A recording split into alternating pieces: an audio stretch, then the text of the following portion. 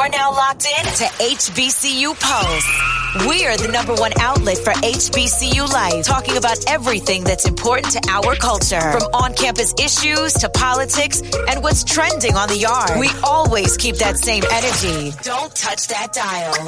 You're listening to HBCU Pulse Radio. What's going on, everybody? This is Randall Barnes, founder of HBCU Pulse and host of HBCU Pulse Radio, in the building for another special edition of the show on today, where, listen, football season at this current point as I'm doing this recording is 2 weeks away. On week 0, we have a rematch of the Celebration Bowl from 2021, Jackson State versus South Carolina State. A lot of folks are excited for that matchup. It's going to be on ABC, so we're going to have a national audience for it. So I'm super excited for football season to start, but as we've waited for football season to get here, there's been a huge conversation going on in the sport. It is all about conference realignment, and conference realignment hit the Pac-12 like a Mack truck. They lost 8 schools because they didn't secure a stable media deal. They were trying to get a media deal with Apple. Those schools weren't having it. They want to be on TV to make sure that their football can be seen by the most amounts of people as possible. And the Pac-12 was not able to get a deal with Disney, ESPN, or Fox, or NBC. They weren't able to get a deal. Now those schools are like, you know what? We're going to the Big 10. We're going to the Big 12. And they might have 2 schools that might leave for the ACC really soon. The Pac-12 is now the Pac-4, and there's going to be 2 more schools leaving, so they're about to get packed up. So a big conversation amongst HBCU alumni in the era of conference realignment, and with us all seeing the demise of the Pac-12 in real time, all HBCU alum have been talking about as we move closer and closer to the football season is the business of college football, and if HBCUs are ready to make a possible jump to the FBS. It's been a really hot topic, so I was debating on that I should do a Randall's Thoughts, talking about what I think about HBCUs moving to the FBS, if I should write an article on Clutch Points, because if you all don't know, I am now the associate editor of HBCU content at Clutch Points. Been putting out a bunch of articles trying to grow their HBCU sports strategy. So I'm like, you know what? That'd be an amazing article for me to write on Clutch Points. But then I thought about it. As I was preparing this week's episode, I was like, you know what? Ariel and I did an episode back last year, almost literally a year ago, talking about if HBCUs were ready to jump to the FBS and about conference realignment. Listen, the stars lined up perfectly. So that's what we're going to air on this week. So a brief backstory of how this episode came about. So as you all know, we air HBCU Pulse Radio on SiriusXM, channel 142, HBCU, in partnership with Howard University. So we had to have a process to get this show on SiriusXM. And one of the processes that we had to do is that we had to give an episode that was evergreen. And evergreen means that you can play it at any point in time. It could be 20 years from now. You can play this episode. So we did an episode about HBCUs moving up to the FBS, conference realignment, and we also did a real cool game matching up our all-time HBCU teams against each other and then debating about who will win. It was such an amazing episode. And as you can see, we're on SiriusXM, so they loved it. So I believe you all are going to love it. So this is a throwback episode that probably hasn't been heard by a lot of people in this podcast audience. So stay tuned. This is Ariel and I talking about the world of college football and how HBCUs fit into it. You're listening to HBCU Pulse Radio. Welcome back to HBCU Pulse Radio, where we're talking about if HBCUs are ready for the big leagues in terms of football.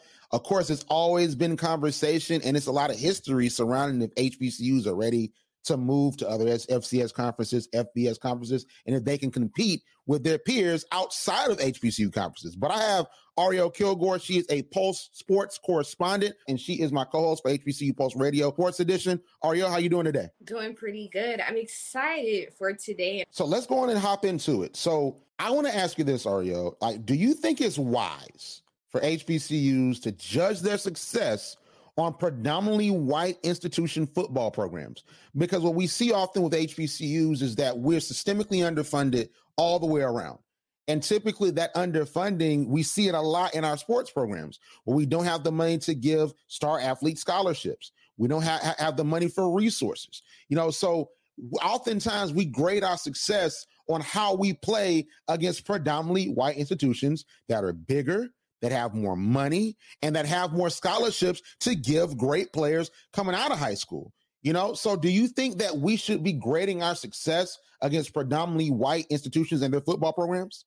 I don't think we should. I don't believe it's fair that we try to compare ourselves to PWIs or other established sports programs. They have those resources and they have just been better in a sense, and also have had more players and more predominant people that are like, we're going to give back to them because we want to be better. We are not going to be in a place where we can think we're going to be able to compete. Now, I like the trend that's being set from players that are 5 stars or 4 stars wanting to go to HBCUs. I think that's a perfect start, but you can't compare our progress or where we want to be to PWIs. So one thing about, HBCUs and funding is that a lot of funding comes from alumni donorship and also corporate sponsorships.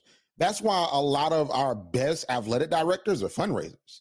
That's why, in the conversation about media rights, we hear, oh, these athletic directors and these folks, they don't know about media rights because they're not media people. They're more so they come from either a business type of background or a fundraising type of background where they know how to bring in money to programs. Because I think that football games often are won on 2 different fronts.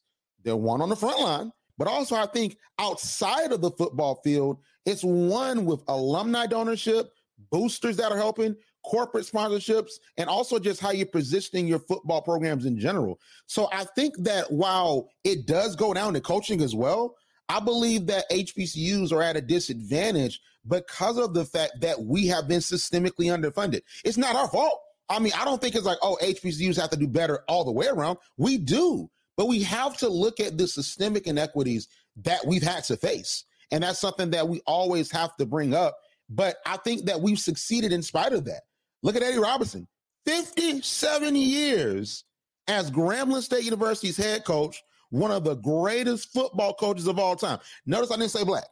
I said one of the greatest football coaches of all time. First and foremost, 57 years at a job. That's interesting. You got to love that job. I just want to say you have to love that job. For me to be there that long, over half a century, for you to keep me and stay there, that's a lot of commitment. And that shows that that's what we need from HBCUs. Not only the commitment to have better players, but the commitment to make those deals that will allow them to be great, that allow them to be at better schools, allow them to have better competition. Is people like Eddie Robinson, when you look at them, we need more people like him.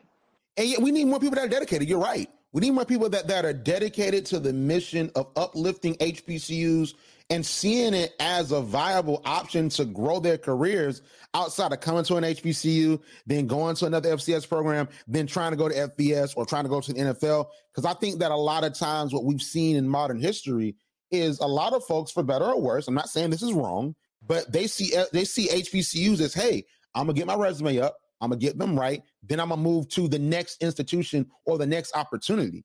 Like another thing too, I'll say before we move to our next question, you will never ever see another Eddie Robinson that's out of school for 57 years. Because I did my research. At the end of Eddie Robinson's tenure at Grambling, and we'll talk about it more later, he had some losing seasons before he ultimately retired. And he had a lot of losing seasons when he started in the early days. So that's something that people are not going to tolerate in modern day. You have one losing season, fired, you're gone. You can't, it's not no Eddie Robinsons anymore because we don't allow our people to fail. We don't allow people to figure it out and then succeed. But let's hop to this question as a segue. So should HBCUs try to go to FBS and other predominantly white FCS programs? Because, of course, we have the SWAC, we have the MEAC, we have the SIAC, we have the CIAA, and we've seen in 2004, FAMU tried to jump up to the FBS, and they went 3-8, 0-5 against Illinois, Tulane, Temple, Virginia Tech, and Florida International. That's not a great record. 2017, Hampton left the MEAC, and then they joined the Big South Conference. Then they left the Big South Conference to go to the CAA, And then, Ariel, you're a North Carolina A&T graduate. You know about this. North Carolina A&T, after dominating the MEAC and being the premier HBCU football team in 2020, they left the MEAC and they joined the Big South to then follow Hampton to the CAA. So they've hopped 2 predominantly white conferences. Ariel, so do you think HBCUs should stay in historically black conferences, or do you think it's cool for them to try to hop to other conferences to try to compete? It's one of those things where without progress, without jumping forward, there will be no progress. If you're not willing to make that change, which we talk about a lot, if you're not willing to make those certain advantages for you to be better, then how can you get better? So I want HBCUs to jump into those power conferences. I want them to have better competition. I want them to be tested to their limit. But in previous years, like in 2004 with FAMU or 2017 or 2020 with A&T, it hasn't been successful for them to leap right into it. And I can say once they leap, it hasn't been an adjustment in recruiting class or a coach, defensive coach or offensive coach. I don't think you should necessarily change your head coach, but just those leaders within the team to actually make it better. And I think that's one of the reasons why teams, when they try to jump, especially HBCU teams, you don't see them dominating within the first 3 to 5 years of going into a new conference, just because they didn't set themselves or prepare themselves properly to maybe, hey, I need to look for a new safety. I need to have a running game that goes crazy. So let me find a really good running back. They don't have those systems yet. So for them to jump out there, it's going to be like trying to row a boat with holes at the bottom. You're going to fail until you get on land and you pile them back up, and then you come out with a new crew, a new team, and make it better. I want them to jump. I think it's great. I think it would be great for all of us. But you have to be ready to jump with a new crew in mind, not just going out there with what you have. I feel where you're coming from. However, I believe that HBCUs should stay right where they are. If it ain't broke, don't fix it. And the only way they should jump is if you jump collectively.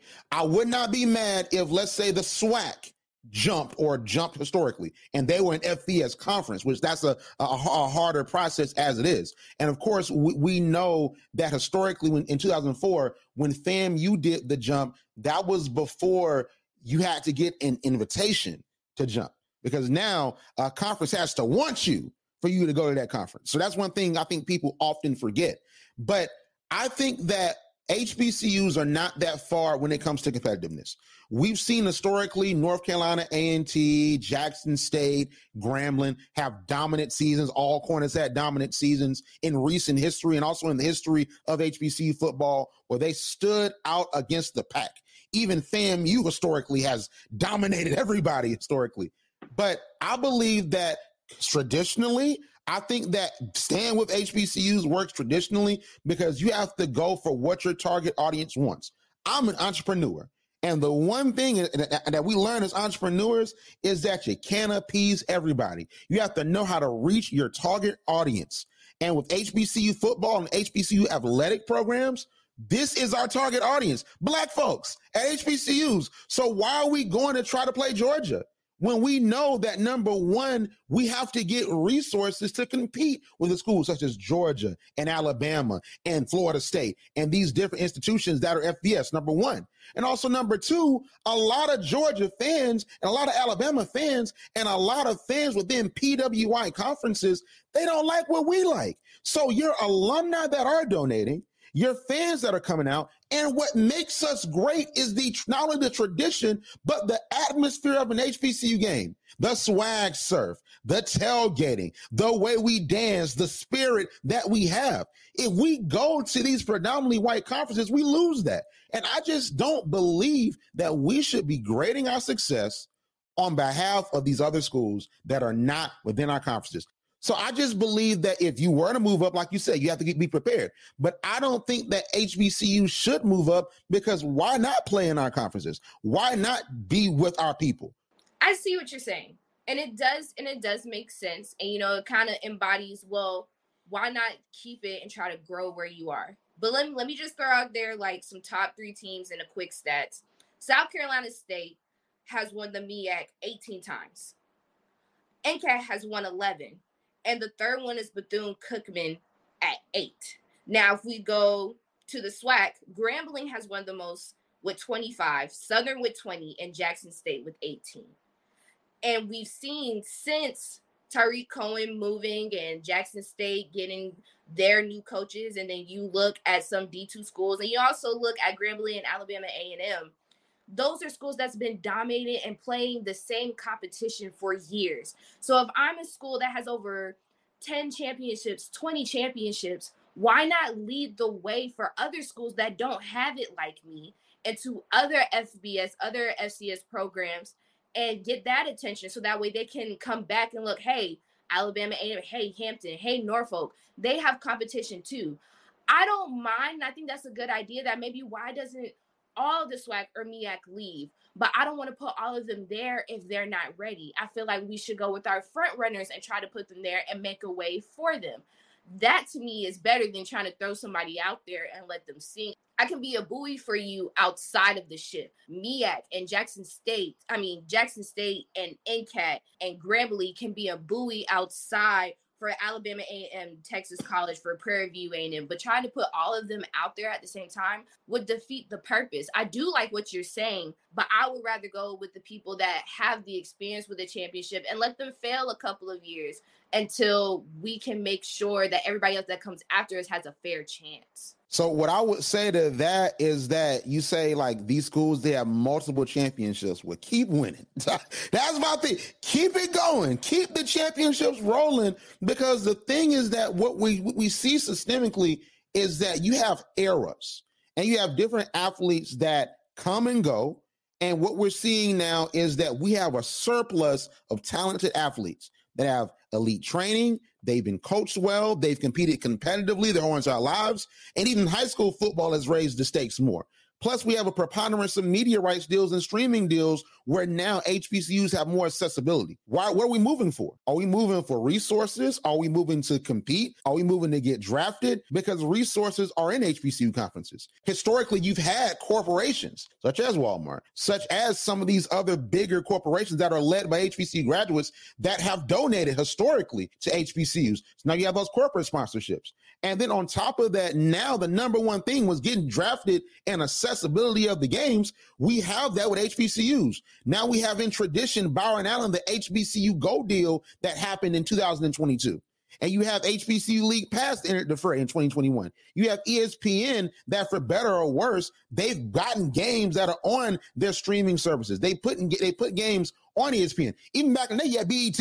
You had BET that put the games on, and people have complained for years about BET getting out of the fray of football. So we want to jump up, for money. We want to jump up to get our players drafted, but players are getting drafted from D2 and D1 without having to go to FBS and conferences, even white FCS conferences. I think the conversation is more about accessibility. And for me, it's more about, resources.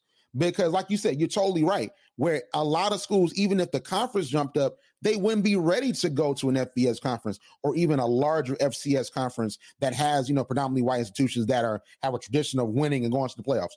But my big thing is that if it ain't broke, don't fix it. I'm a business person. I'm an entrepreneur. You are too. And the big thing for us is that we want to find the problem and give a solution. If the solution is there, keep the solution the solution. Don't make it a problem. Because if you're going to play Georgia, historically, for any point in time, it's going to be a problem. If you play Alabama, historically, at any time, it's going to be a problem. If you play Florida State, well, I don't know. We'll see. Don't do that. Don't do that. That's real crazy how you cut them off. I mean, listen, FAMU with Jay Gaither had some teams that would have took Florida State, to some games, I'll tell you that much. Jay Gaither had some teams. But that is a great transition into our next segment, because we're going to talk about our all-time fantasy HBCU matchups. Are we going to talk about Jay Gaither versus Florida State? Are we going to talk about Eddie Robinson? Make sure to stay tuned. We have a lot of interesting matchups, and we're doing D1 and D2. So stay tuned. You're listening to HBCU Pulse Radio. Welcome back to HBCU Pulse Radio, where we're talking about HBCU football. We had an amazing conversation in the B block of our program about HBCU football and its sustainability, and if we should hop up to FBS and FCS conferences, and if we're ready for the big leagues. But what I will tell you is that HBCUs have always historically had amazing teams. So we had to put our HBCU knowledge to the test, and let's do like almost like a video game type of situation where we picked historic HBCU football teams in D1 and D2, and we have two matchups, D1 and D2, that we would have loved to have seen if history worked this way. If we had an HBCU video game, this is what we would play first, okay? So, Aria, I want you to go first. Historically, what two teams would you have wanted to have faced each other at the apex of their powers? I would take one of the greatest HBCU quarterbacks besides Doug Williams, Steve McNair from Alcorn State, and put him against Shedeur Sanders and what we can kind of call his prime in 2021. So Steve McNair was a SWAC quarterback. He went to Alcorn State, and he was one of those top players that was almost picked for the Heisman since Doug Williams. And then he was drafted to the Houston Oilers, which is now the Tennessee Titans. In 1992, he threw for over 3,000 yards, 29 touchdowns, and ran in for more than 10 scores. This man was the original dual threat quarterback that we see today. Like, he is literally the blueprint. By his senior season, he was over 6,000 yards. Now, when you look at Shedeur Sanders, he led them to the championship, but South Carolina State took it last year, and they were a really good matchup. The thing is about Shedeur Sanders, he has a great arm, and he always has extensive weapons, whether with his legs or with his hands, or trying to make players miss. However, he is not that good of a running quarterback or the speed that you would technically see out of Steve McNair. So I would love to see the speed of Steve McNair against the arm of Shedeur Sanders. I think that would be one of the greatest matchups that you will ever see. And then I had to mix it up a bit with my other fantasy team because I was just like, them D1 schools, SWAC and MEAC, they're not all that great. So I wanted to take 2010 Albany State against FAMU in 2019 when they should have went to the Celebration Bowl. FAMU had an offense that will probably battle against Albany State. They had Derek Hall, who was a prime receiver. Albany State was known for their dominating defense in 2010 and 2013. Those were their champion conference titles runs. They had Calvin Harris. They had Rashawn Smith. They were both dominating over this game. In each game that they won from those two seasons, there were 15-point margins for 3/4 of those games. Between Albany State and FAMU, I would predict that D2 would win and Albany State would take it. So who would you pick as far as Steve McNair and Alcorn State versus 2021 Jackson State and Shedeur Sanders? I believe Shedeur Sanders and Jackson State would win. All I know is that when Alcorn fans hear this, they're going to be like, what? They're going to be on us. We love you, Alcorn. They have some really nice players, and they've had a lot of players that into the NFL. But yeah, I don't know about that one. Hey, listen. When we give the social media at the end of this segment, they're gonna be like, "What's the social media?" Okay, I'm gonna go reach out. But so let's talk about my picks. So I want to show love to the history versus your modern day type of teams. So I had to go with an Eddie Robinson team. He coached for 57 years. So I think if we're putting them up against Deion Sanders-led 2021 SWAC champion Jackson State, we got to be fair. Some of those Eddie Robinson teams had a lot of Hall of Famers. They had a lot of pros, and I don't think that's fair because that was Coach Prime Deion Sanders' first year in 2021. So I decided to go with the 1992 Grambling Tigers that were led by Eddie Robinson. Eddie Robinson was at the tail end of his career versus, of course, the 2021 Jackson State University SWAC champion Tigers.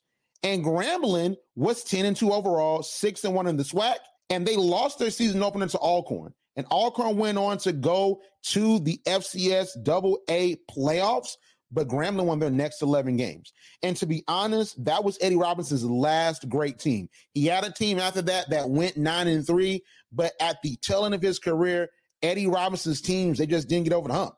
I think his last team was 3-8, before he retired. So in those 57 years, he had his highs and lows, and that's what made him a great coach. But I think the best thing about Eddie Robinson was his mind and also the fact he developed great pros versus you have Coach Prime Deion Sanders. His big thing was recruitment and having that pro background to try to instill in his players, hey, this is how we play in the pros, so I want you all to step up to this level. So it's almost like how we say all the time, What if Michael Jordan and LeBron played in the NBA Finals? Or what if they played in one game? You had the 1996 Bulls versus the 2013 Heat. Who would win that? That's almost like that. We have Eddie Robinson, who is undeniably the HBCU GOAT, versus Coach Prime Deion Sanders that wants to stake a claim as the HBCU coaching GOAT. I think Eddie Robinson will win. I'm sorry. You can't go against history in that way. I think Eddie Robinson, he's seen it all. He's seen Shedeur Sanders type players. He's seen air raid offenses. He's seen Jerry Rice. He's seen Steve McNair. He's seen so many amazing Hall of Fame athletes. If you put Eddie Robinson against Coach Prime Deion Sanders, I think just the coaching pedigree would get him the win. It will be a close game, but I think the coaching pedigree and the fact that Eddie Robinson done seen it all, Grambling wins that. Now, my D2 matchup, because I went to Fort Valley State University, so I'm going to always show love to D2. So Shannon Sharp and the 1989 Savannah State Tigers, that was his senior year, versus the 2021 Albany State Golden Rams. As a Fort Valley State alum, Albany is our hated rivals, but I got to say Albany State, that 2021 team was one of the best I've ever seen. Their defense for Albany State, they were 10-2 overall, they were 6-0 in conference, and they made the playoffs. They boasted the number one defense, not just in the SIAC, but in the nation for Division II. They were holding their opponents collectively to 13 points per game, 160 passing yards, and only 11 total touchdowns for the entire season. That's dominant. Defense is important. And oftentimes if the defense controls the game, listen, it's over. The defense is the dominant defense. I'll pick a dominant defense over an electric offense. Because if the defense controls the game and you can't run or pass, what you going to do? And that's what Albany State was doing at that D2 level. But you have Shannon Sharp's senior year in 1989 with the Savannah State Tigers. They went 8-1 overall, 5-0 in conference play, and they beat Fort Valley and Albany. They beat them that year, so we got to put that into. But listen, Shannon Sharp, let's talk about Shannon Sharp. He got 61 catches for 1,312 yards and 18 touchdowns. So in his season, Shannon Sharp scored more touchdowns than all the teams that Albany State played in 2021. So he was an offensive mastermind. And we know what Shannon Sharp turned into when he went into the league.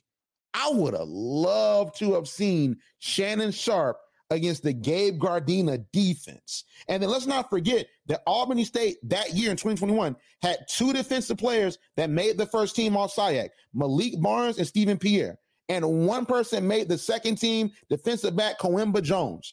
So they had some great defensive players that had those honors. Who's stopping Shannon Sharp, though? That's the question.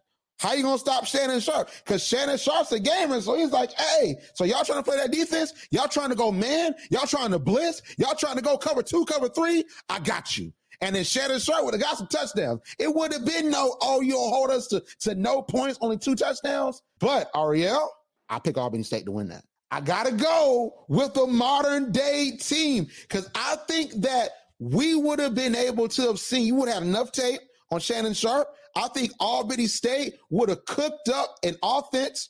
Albany State would have cooked up a defensive scheme that would have stopped Shannon Sharp, or at least slowed him down a little bit. Because you can never stop great players. You're not going to stop Jerry Rice. You know what I'm saying? You're not going to stop Steve McNair. You just want to stunt them a little bit. You want to stop them a little bit. And I think that Albany State, with those amazing defensive players that year, I think they would have found a way to, number one, pressure the quarterback. He would have been able to pass it to Shannon Sharp.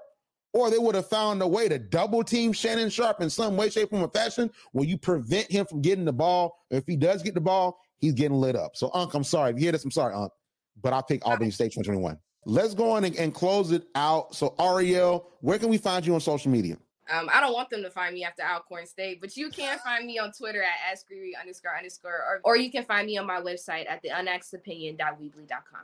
I love it. I love it. So listen, we're going to close out the show in a second, so make sure to stay tuned. You're listening to HBCU Pulse Radio. That is it for us on today. We had an amazing show, and we talked about a lot of great things concerning HBCU football, and really, where do we go from here? And also, our all-time teams were great as well. Man, I would love to have seen Eddie Robinson coach against Deion Sanders. That would have been so cool. It would have been almost like a passing of the torch, or, hey, listen, You ain't there yet. Because Eddie Robinson was so great, and Deion Sanders, 2021, he and his team dominated. So I would have loved to have seen that matchup. But make sure to continue the conversation on our social media platforms. Of course, Instagram at HBCU Pulse, Twitter and TikTok at the HBCU Pulse, and of course, YouTube at HBCU Pulse. And also make sure to subscribe to HBCU Pulse wherever you get your podcast for HBCU Pulse Radio, so we can continue to speak to you and continue to give you this amazing content. But thank you so much for tuning in. And as always, we'll see you on the other side. Like what you hear? Yeah. Subscribe to HBCU Pulse Radio on Apple Podcasts, Spotify, or wherever you get your podcasts. Also, head to HBCUPulse.com to stay up to date on what's going on in the HBCU community. Thank you for listening to HBCU Pulse Radio.